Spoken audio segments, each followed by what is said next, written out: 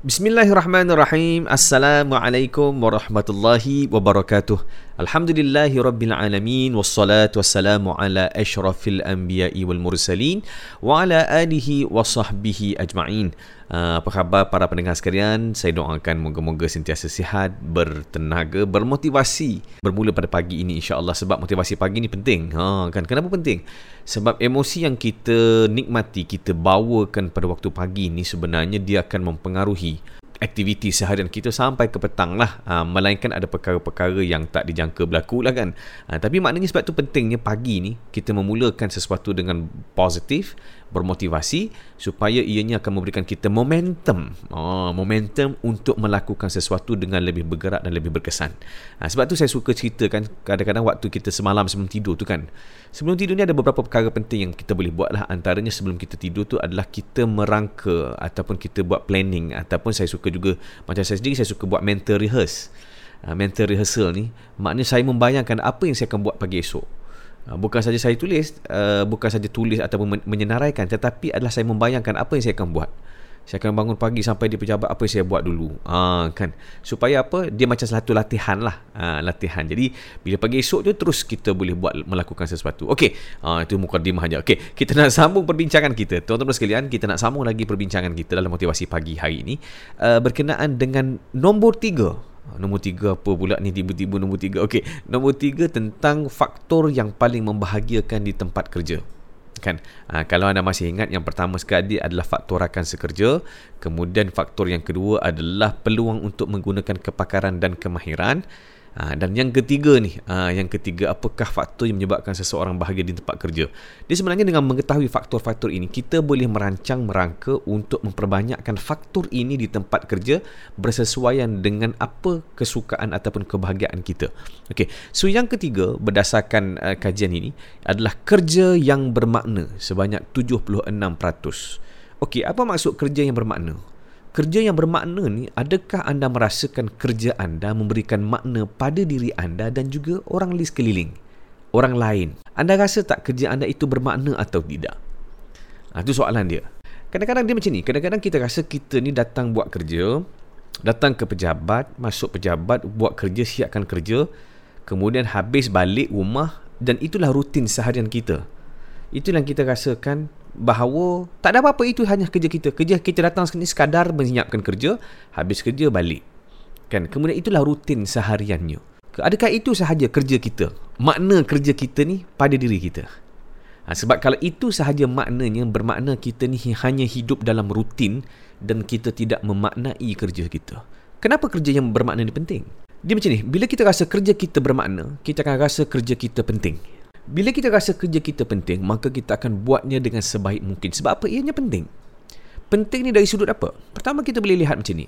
Kerja yang bermakna ni kadang-kadang tak semestinya kerja tu mudah, tetapi kerja tu memberi makna, memberi manfaat, memberi impact pada orang lain.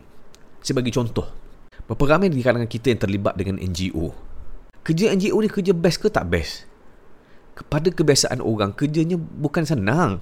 Kan?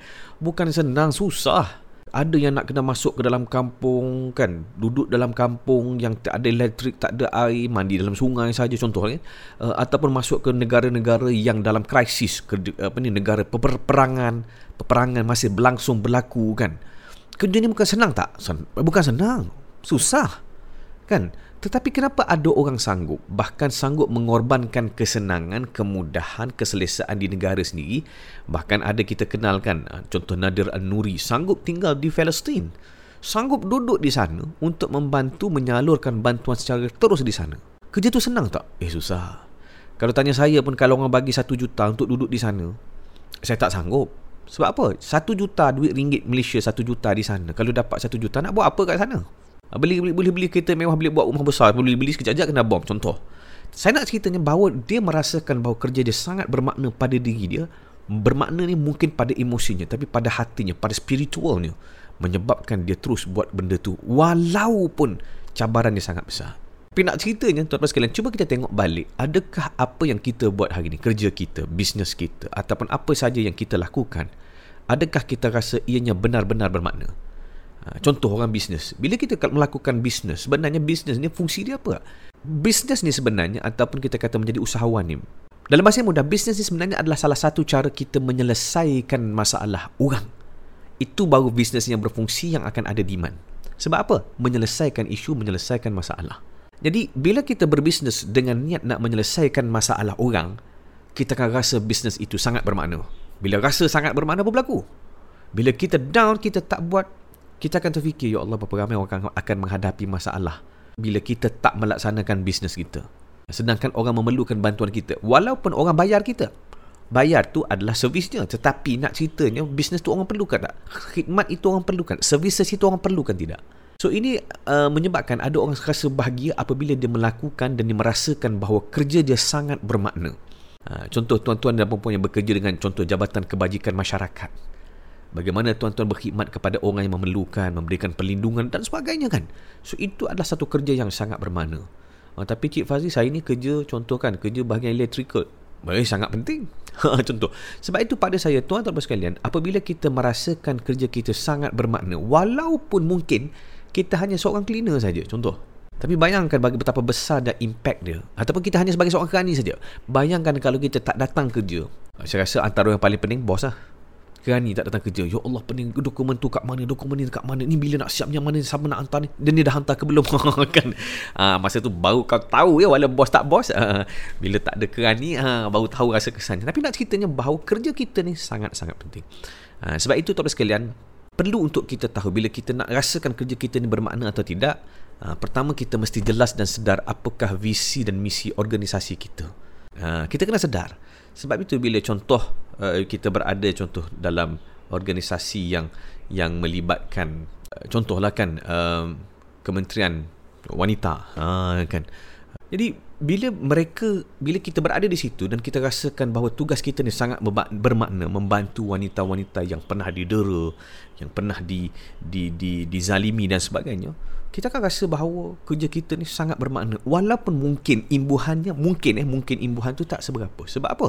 Makna itu yang lebih besar, yang memberikan kita kepuasan psikologikal yang pada saya sebenarnya jauh lebih besar daripada nilai duit tu sendiri. Sebab itu penting untuk kita tahu apakah visi dan misi organisasi kita. Kemudian kita kena sedar betapa besarnya impak kerja kita. Cuba berdendung balik, kalau aku tak datang, apa akan berlaku? Sejauh mana akan merosakkan struktur organisasi, sejauh mana akan menjejaskan organisasi. Kadang-kadang bila kita tak fikir macam ni, kita rasa macam kerja kita kecil je, biasa je kan. Tapi rupanya bila kita tak datang, macam-macam terjejas kan. Dan sebab itu pada saya sebagai seorang ketua dan bos sebenarnya, penting untuk mengingatkan tentang staf kita, tentang makna tugasan, makna kerja kita ni, makna kerja setiap staf ini terhadap organisasi. Jadi kalau setiap kali meeting tu, ingatkan bahawa tuan-tuan sekalian, bukan saja kita menanggung amanah yang berat ni, yang mana akan dipersoalkan oleh Allah Subhanahu Wa Taala satu ketika nanti. Dekat dunia pun dah boleh terjejas dah, hanya kerana seorang ataupun dua orang yang tidak berfungsi, sedangkan dibayar gaji, sedangkan diperuntukkan posisi, sedangkan posisi itu sebenarnya fungsinya adalah untuk sekian-sekian. Bila kita tak jalankan, tak tunaikan, ianya menjejaskan keseluruhan organisasi. Jadi belajar sesuatu daripada saya. Moga-moga insya-Allah kita cuba memaknai setiap kerja yang kita ada. Sekian sahaja daripada saya, Fazli Aziz. Assalamualaikum warahmatullahi wabarakatuh.